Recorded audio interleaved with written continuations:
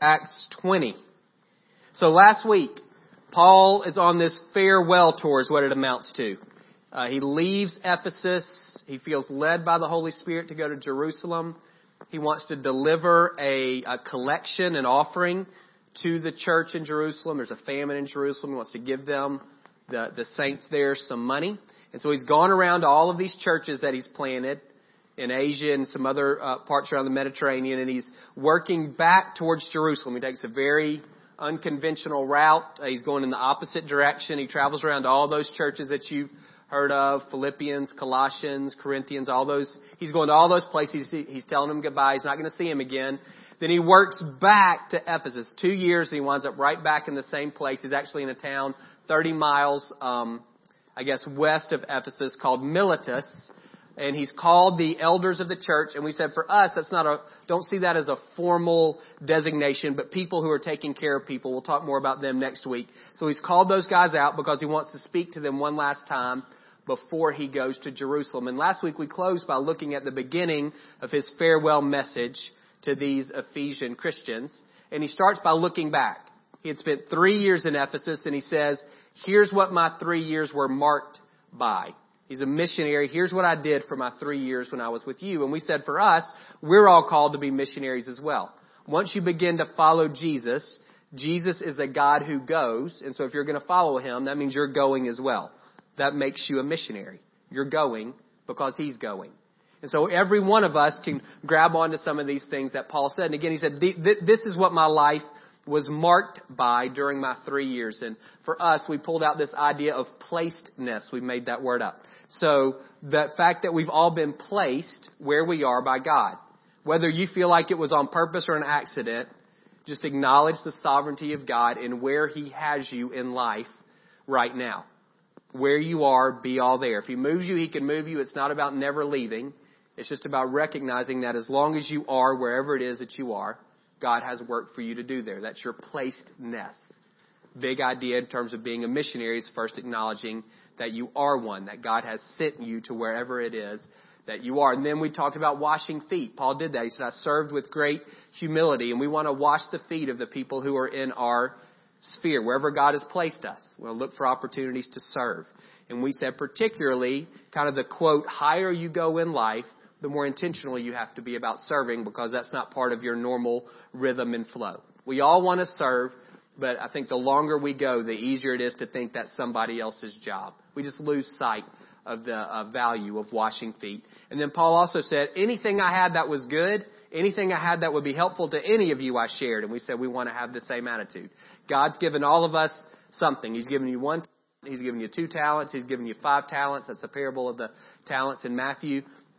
And his expectation is that you'll use those things to bless others and to glorify him. And we want to make sure that we're doing that. So anybody in my place, do I have anything that would be beneficial to them? And I don't want to play favorites. Paul didn't, Jew and Gentile. We don't want to play favorites.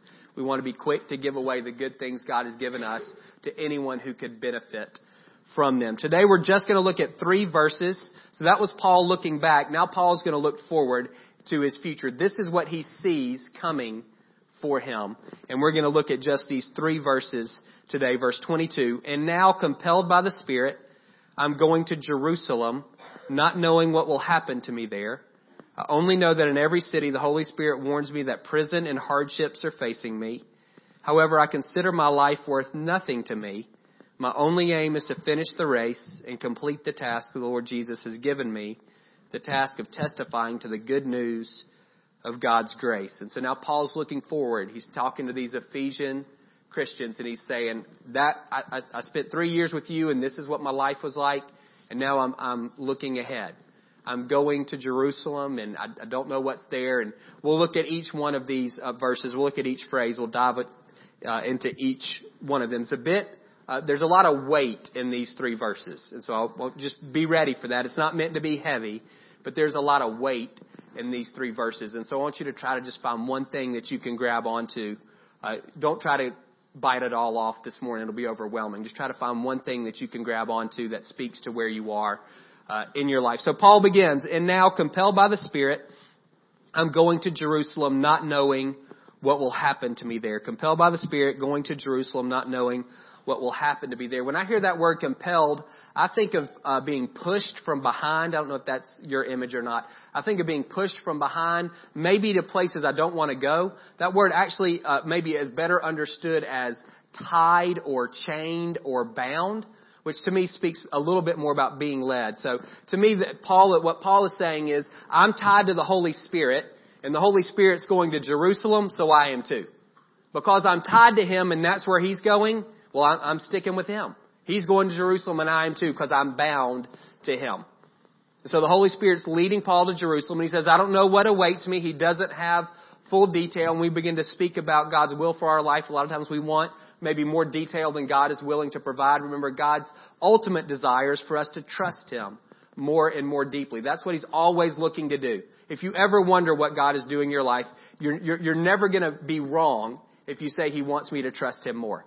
He's always at work doing that. He's a relational God, and so He's always looking for us to deepen relationship with Him, which means deepening trust with Him. He doesn't give Paul all of the details, and Paul's saying, I'm going anyway. I don't know what's in front of me, but the Holy Spirit's leading me. I'm attached to Him, and so I'm going to go. I only know that in every city, the Holy Spirit warns me that prison and hardships are facing me. So the Holy Spirit is leading Paul to Jerusalem.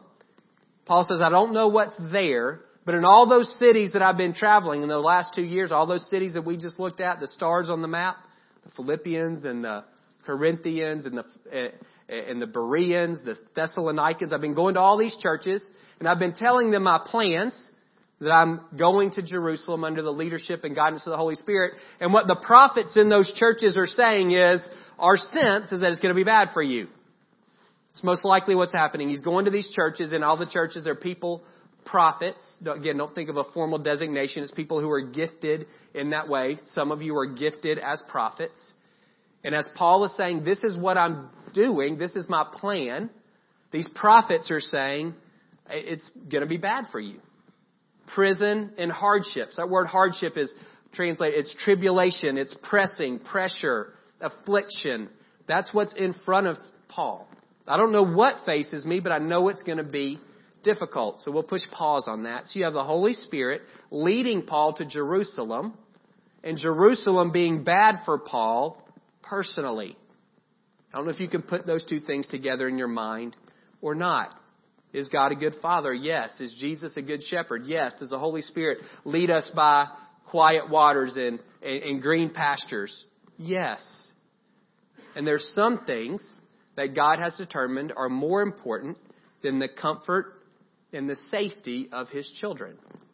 There's some things that He's decided that they're just more important to Him.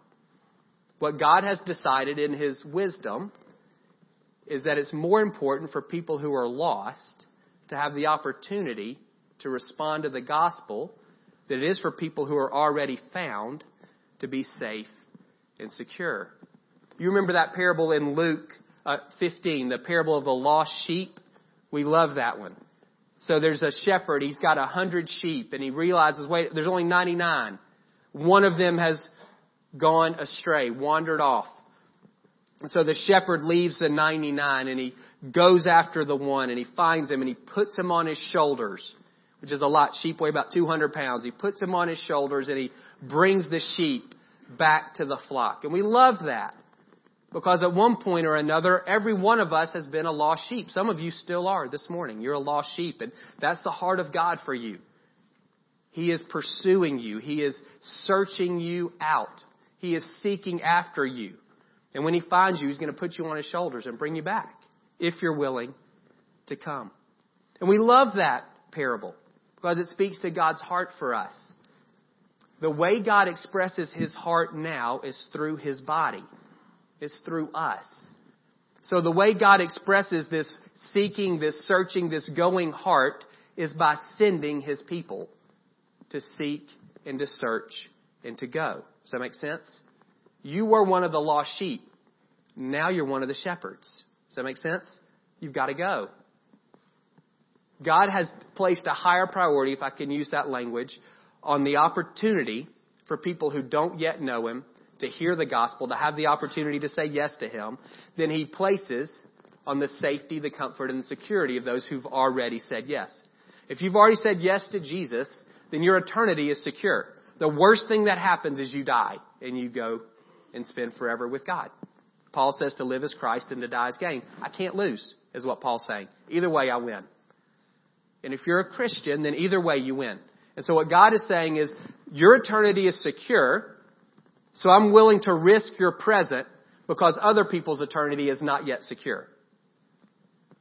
So the Holy Spirit very well may lead you into circumstances and into situations that are personally dangerous. Definitely uncomfortable, maybe even dangerous for the sake of others who don't yet know Him. That can be a hard thing for us to put together. We think about green pastures and quiet waters and good fathers and good shepherds, and we think, well, He wouldn't do that. But He does do that because He's all of those things and because He is zealous for those who don't yet know Him. And Paul, he's gotten that. He understands. His obedience to God very well may lead to suffering personally. In 2 Corinthians 11, he goes through this whole litany of things that he's experienced. It says he's been beaten 39 lashes by the Jews 5 different times. He's been beaten with rods by Gentiles 3 different times. He's been stoned once. He's been shipwrecked, and he spent one night and one whole day in the open sea. He says, I've been in danger everywhere, in the city, in the country, from Jews, from Gentiles. I've been in danger from false believers. I've been hungry. I've gone without sleep. He just lists all of this suffering that he's encountered for the sake of the gospel. But he wasn't reckless, and I don't want you to hear that. I don't want you to hear about, this isn't about being a hero, being a martyr, recklessly jumping into dangerous situations. At least 6 times in Acts, Paul either removes himself or allows his friends to remove him from danger. There's at least 6 different times, I went back and looked, where either Paul removes himself from danger or he allows his friends to. So this isn't about running headlong into every difficult situation. North Korea is the worst country in the world to live in if you're a Christian. The persecution in North Korea is the highest of any country in the world. So this isn't about diving into North Korea to say that if God calls you, you go. Then if He doesn't, you don't. This is about suffering in obedience to God's call on your life, not suffering for its own sake. Again, it's not about being a hero. It's not about being reckless. It's not naively jumping into dangerous situations. It's saying, I recognize that in obedience to God, I very well may suffer. That in obedience to God, He very well may lead me into situations that are personally uncomfortable and even dangerous. And I'm okay with that. Again, not because I'm trying to be a hero, but because I'm trying to follow Jesus. Does that make sense? All right. However, I consider my life worth nothing to me. My only aim is to finish the race and complete the task the Lord Jesus has given me, the task of testifying to the good news of God's grace. So, Paul is saying, I'm headed to Jerusalem. I don't know what's there, but I know it's going to be difficult. That's what my future holds. And then this verse, he's saying, and this is how I feel about it. Here's my posture towards this reality that I'm stepping into. I'm leaving y'all. I'm getting on a boat. I'm going to Jerusalem. I know prison and hardship are awaiting me. And here's how I feel about that. I consider my life worth nothing to me. My only aim is to finish the race and complete the task the Lord Jesus has given to me. So that's his posture. He says, I consider my life worth nothing. Again, don't hear that as he's not a masochist. It's not him being reckless. Again, there are multiple times he removed himself from danger. He's just saying, I'm going, and even though I know difficulty is going to face me, I'm not allowing that to dissuade me. I'm not allowing the fact that prison and hardship are in front of me to cause me to pull back, to cause me to say, well, I guess that's not God's will for my life, or to be disobedient. I think Paul could have resisted. We all can resist. God doesn't make us do things. He leads, and we can resist. And what we see here is Paul saying, I'm not going to resist. I'm going to continue to obey. I'm going to be faithful to what God is putting in front of me. So I'm going to Jerusalem. My life's worth nothing to me. Again, I don't want you to hear, he's not minimizing. To live as Christ, to die as gain. He's just saying, my personal safety and comfort, it's not worth disobeying God in order to remain safe or comfortable. I'm not going to do that. My life's not worth that. And then he says, my only aim, or maybe another way of understanding that is, if I can just. He's saying my life has value and worth insofar as I finish the race, insofar as I complete the task that God has given me. And he says, and the task God's given me is to preach the gospel to the Gentiles. Now, it doesn't make a ton of sense that if your task is to preach the gospel to the Gentiles, that you would go to Jerusalem where there aren't any. But God hasn't given him the full plan. He's just going step by step in obedience to the Holy Spirit. And we'll see he does go to Jerusalem. He does get arrested. And from that, he does wind up in Rome. Those things do happen. It seems roundabout to us. If God's called you to preach to Gentiles, why would you go to the cradle of Judaism? Probably the city on the planet that has the fewest Gentiles. But again, in obedience to the Holy Spirit, he's saying, this is what I'm going to do. My life has meaning only as I finish the race, only as I complete the task. I can't necessarily see how all of the pieces fit together. I just know the next thing is to go to Jerusalem because I'm tied to the Holy Spirit, and that's where he's going. Hebrews 12:1 and 2 is the classic passage on running your race. Therefore, since we're surrounded by such a great cloud of witnesses, let us throw off everything that hinders and the sin that so easily entangles, and let us run with perseverance the race marked out for us, fixing our eyes on Jesus, the pioneer and perfecter of our faith. So we'll look at this a little bit. Paul talked about his race, and you've got a race too. You notice there, first person, plural pronouns. We're surrounded. Let us throw off. Let us run. Applies to all of us. We all have a race that God has, he says in Hebrews, marked out for us. It's not a track. You're not running around the oval. I would say it's not even like a road course. It's more like one of those adventure races. That idea of being marked out, better understanding, is set before. There's a race that's been set before you. If you've said yes to Jesus, then he's dropped you into a race. And there's one for you to run. For every one of us. We all have a race to run. Again, it's much more like an adventure race than something where you're just running, 400 around the track, or even a well-marked course like on the road. So how do you know? The writer of Hebrews gives us some ideas. Fix your eyes on Jesus, the pioneer or the author or the originator or the one who begins, and the perfecter, the one who enables things to come to completion. You fix your eyes on him. Jesus is both the starting line and the finish line for us. So you know that. Those points are secure. You might not know anything in between, but you know the beginning and the end are secure. Jesus, we fix our eyes on him.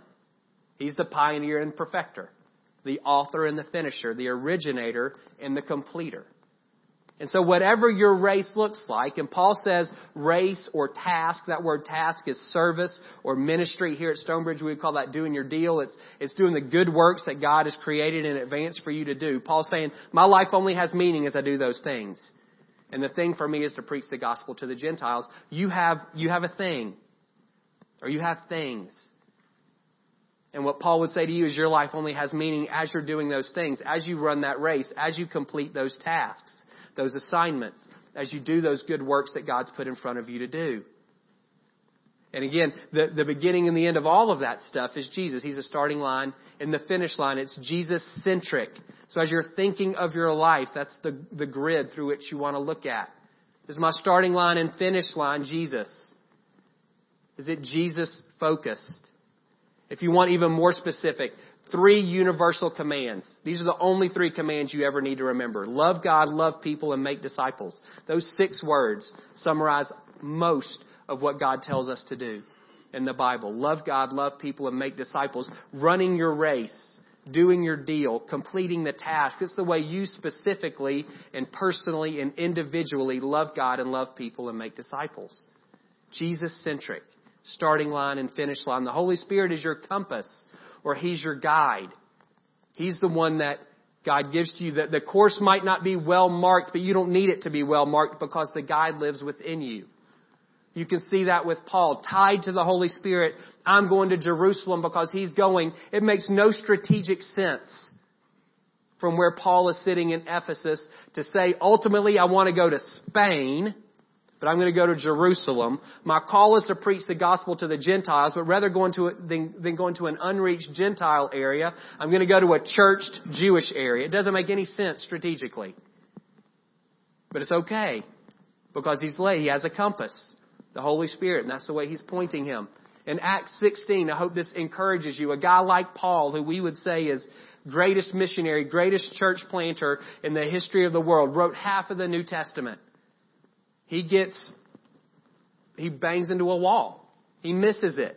I wanted to go to Asia and the Holy Spirit wouldn't let me go. Then I tried to go to Bithynia and he wouldn't let me go there either. He's 0 for 2. And then I had a dream. A man from Macedonia appeared to me in a dream and said, come talk to us. I'm wondering if God's saying to Paul, if he has to send him the man in the dream because Paul's missing it. Paul has in his mind, this is where I want to go. God shuts one door, he shuts another door. And I'm wondering if Paul is so focused on where he wants to go, he can't even hear the Lord. And so God sends him a man in a dream so he won't miss it. I hope that encourages you as you think about your own life and your own attempts at trying to follow the leadership of the Holy Spirit. He's your compass, he's your guide, and he's very good at it. We want to cultivate sensitivity for sure, but it's God's responsibility to direct us, and he's very good at that. Your starting line and your finish line are set. It's Jesus. You keep your eyes fixed on him. Is what I'm doing Jesus-centric? Is it Jesus-focused? Does it bring glory and honor to Jesus? Does it spread his name and his message? Does it reflect his values? Check, check, check, check. Yes. The Holy Spirit within me. Do I have a sense of peace about these decisions that I'm making, about the way that I'm going? Are doors opening up for me? Or are they closing for me? Do I have a sense of God's pleasure, for lack of a better word? Is there joy in what I'm doing? Am I frustrated? Am I anxious? Am I antsy? Those things may indicate that you've missed it. You don't want to read everything into your emotions, but God will speak to you through your emotions, just as he will through your mind. You've got a race to run. Beginning and the ending are fixed. He's given you a compass. Put the compass within you so that you can be guided and directed and led. And it's your race. We're all not running the same one. There's as many races as there are followers of Jesus.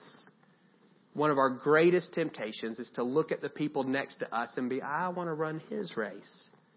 Or I want to get him to run my race. That's what we do. You don't do that. Hebrews 10, we spur one another on to love and good deeds. The best thing I can do for you is to help you run your race. It's the best thing I can do for you. And the best thing you can do for me is to help me run mine. Don't try to get me to run yours. And don't compare yours to mine. If my eyes are fixed on Jesus, then what am I not looking at? Anything else. I'm not looking at you. Not in a bad way, but I'm not looking at you. He's the finish line. He's the same finish line for you and for me. We're just going to get there in very different ways, if that makes sense. The way I'm going to love him and love others and make disciples, it's not necessarily going to look like the way you are. And there are times where I'm going to look at your race and I'm going to like it a whole lot more than mine. And there are times you're going to look at mine and like it more than yours. That's not the thing. We're going to keep our eyes fixed on him. We want to spur one another on to love and good deeds. You want to run your race. Here's just a few examples in the Bible. There's dozens more. Abraham's race, father to many nations. I look at that and go, wait, what's easier? He just had to have a kid. That was his race. But he had to wait 25 years. And God's building faith in him and building trust in him. And then he's got to put his kid on an altar and raise up a knife. Not easy. That was Abraham's race. For the most part. Joseph's, to save his family from famine. Very difficult. You look at Abraham, and all Abraham does is get rich during his time following God. He gets rich and he has a family. Well, yeah, can we have that race? Joseph gets thrown into a pit, sold into slavery, falsely accused of rape, thrown in jail and forgotten about. Who wants that one? Abraham more than Joseph? No. He's got different races to run. Joseph ultimately saves Abraham's family from famine because he's placed in second position in Egypt. There's a famine and Joseph has known about it from a dream in advance, and he's made provisions. And so when his family comes, he's able to take care of them. And this promise to Abraham to be the father of many nations, that Joseph is instrumental in seeing that come to pass. When Joseph begins, there's 70 people in Abraham's family. By the time the 400 years in Egypt are over, there's over 1 million people in Abraham's family. Joseph's obedience directly led to that. That was his race. Ruth, her race was to take care of her mother-in-law. You want that? Take care of your mother-in-law. You honor her. You support her. Through Ruth, we have David and ultimately Jesus. Moses, lead your people out of slavery. You look at Moses' life, it's marked by these signs and these wonders. You don't see that in a lot of these other guys' lives. And we can look at that and say, I want that. Does God love Moses more than he loves someone? No. His race was different. Nehemiah, rebuild the walls of Jerusalem. Ezra, rebuild the temple in Jerusalem after exile. Paul, we just saw, preach the gospel to the Gentiles. There's dozens more. We could go through each person mentioned in the Bible, and we could discern what their race course is. It's going to be different. Starting in same place, but it's going to look different. And yours will too. So do you know what yours is? Do you know what your race is? Do you know what the tasks God has called you to? In our jargon, do you know what your deal is? And you've got a side note, parents. Let me just say this. So temptation that we have is to put our kids on our back and run the race for them. And we think we're doing them a favor. You're not. Ultimately, your role in your kids' lives is to be part of that great cloud of witnesses. That's your rightful spot. You want to be a witness to them running their race, not in the race with them. Does that make sense? Their race is not yours, and you also don't get to determine theirs. God does. So for some of us, there's this kind of releasing our children to say, God, you get to decide.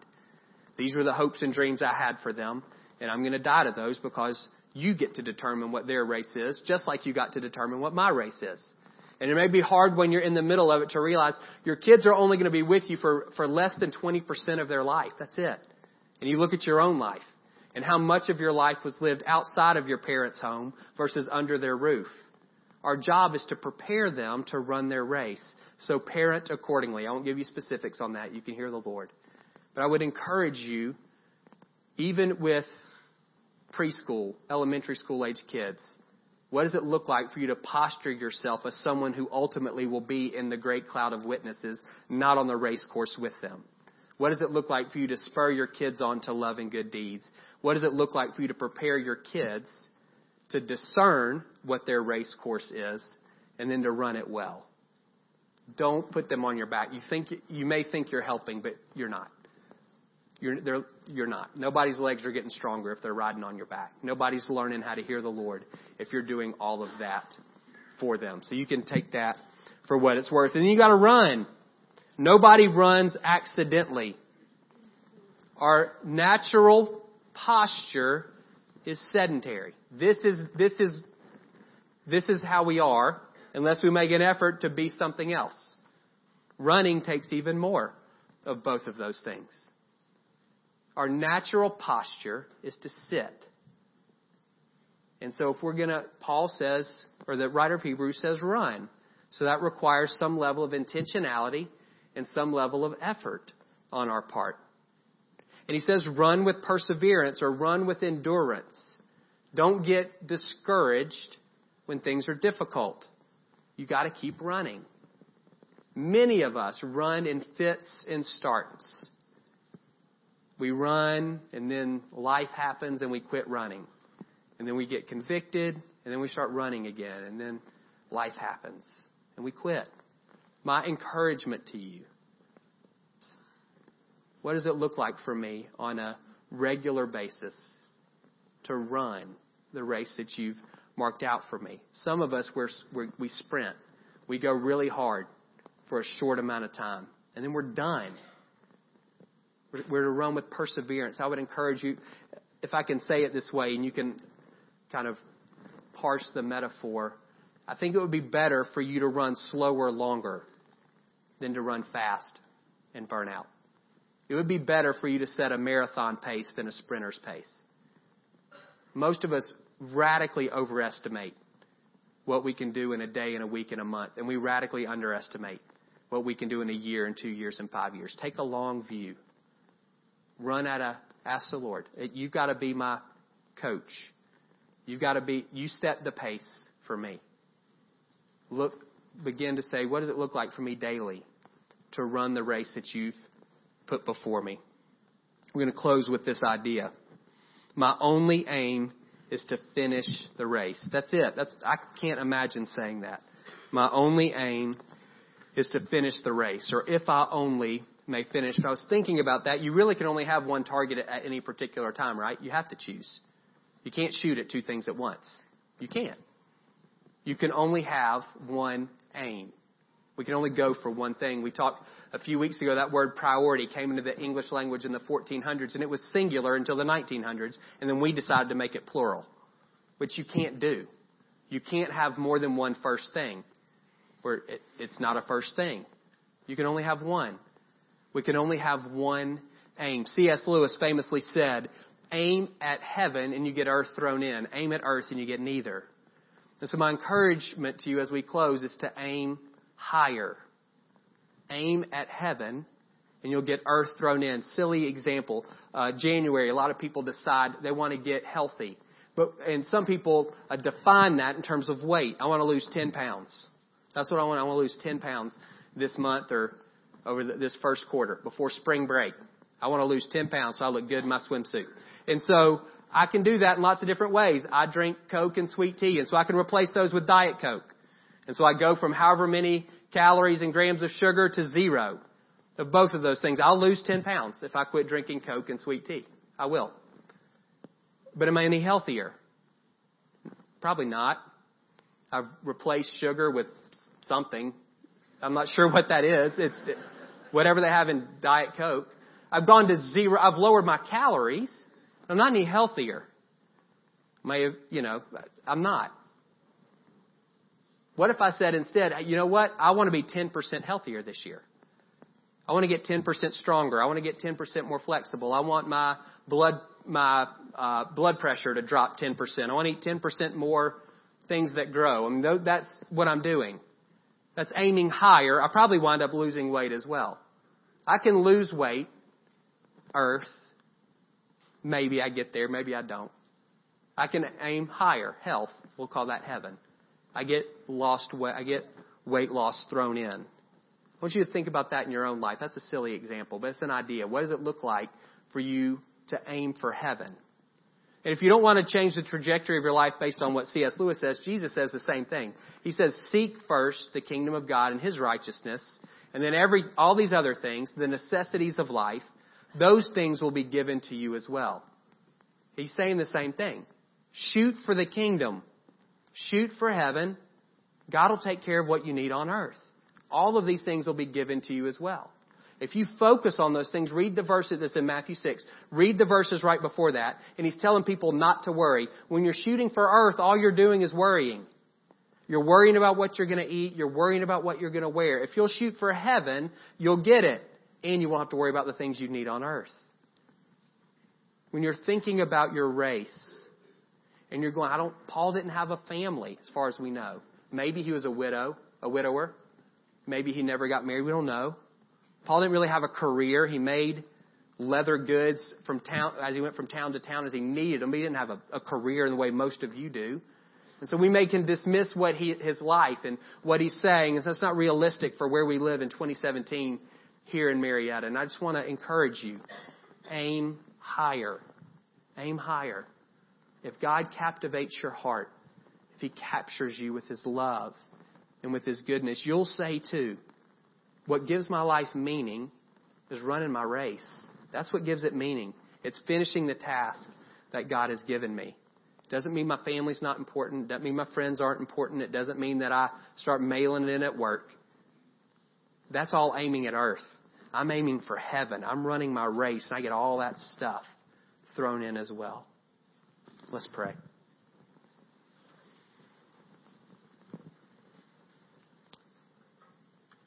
I tried to end a little bit early to give us some more time. We have 15 minutes.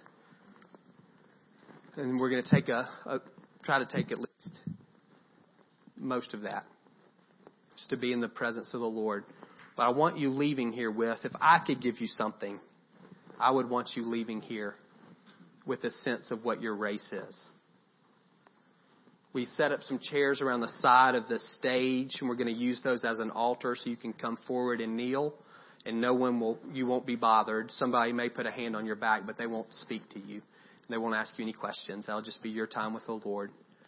We'll also have ministry teams, and we'll pray with you again about anything that you have going on. But I would say particularly around the stuff that we've talked about. If you need encouragement, let these guys be part of that great cloud of witnesses to you. Let these ministry teams be that to you today. So I'm gonna pray, and if you're willing, you can just begin to agree with this and invite the Lord to speak to you. Holy Spirit, we invite you to come and to speak and guide and direct each one of us. Pray that you would make us aware of the plans and the purposes that our good Father in heaven has ordained for us. We've all got a race. Some of us know it, some of us don't. Some of us that know it forget. Would you remind us, would you show us, reveal to us, Holy Spirit, the mind of the Father, the will of the Father for our lives. God, I pray for those they like their race better than the one that they think you've got for them. Would you bring them to a place of trust? You're a good Father. You only give good gifts. Can we trust that you know best? Would you move in our hearts? We would submit and acknowledge you know best. What you have for us is better than anything we can create for ourselves. God, I pray for each one of us that, like Paul, we could get to a place where we could say, my only aim, what gives my life meaning, is being faithful to God. Would you so captivate our imaginations? Would you so capture our hearts with your love and with your goodness? Would you so burden us with this zealous desire you have to make your name known and to draw as many men and women into a relationship with you as possible? Would you so burden us with that we could say, that's worth it. That's number one for me. And God, I pray that as we risk into our race as our primary aim, that you would show yourself faithful to add everything that we need. God, I pray that the testimony of the men and women in this room would be, I aimed for heaven. And I got earth thrown in. More than I ever could have asked or imagined, thrown in. God, I pray for those who they know their race and they ran and for whatever reason, they quit. They got tired, they got burned out, they took a wrong turn. Would you stir in them this morning, Holy Spirit? That idea of perseverance, no condemnation there. Just stir within them a desire to start running again. So we open our hearts, we open our minds to you this morning. Pray that you would move, that you would speak, that you would stir. In Jesus' name, amen.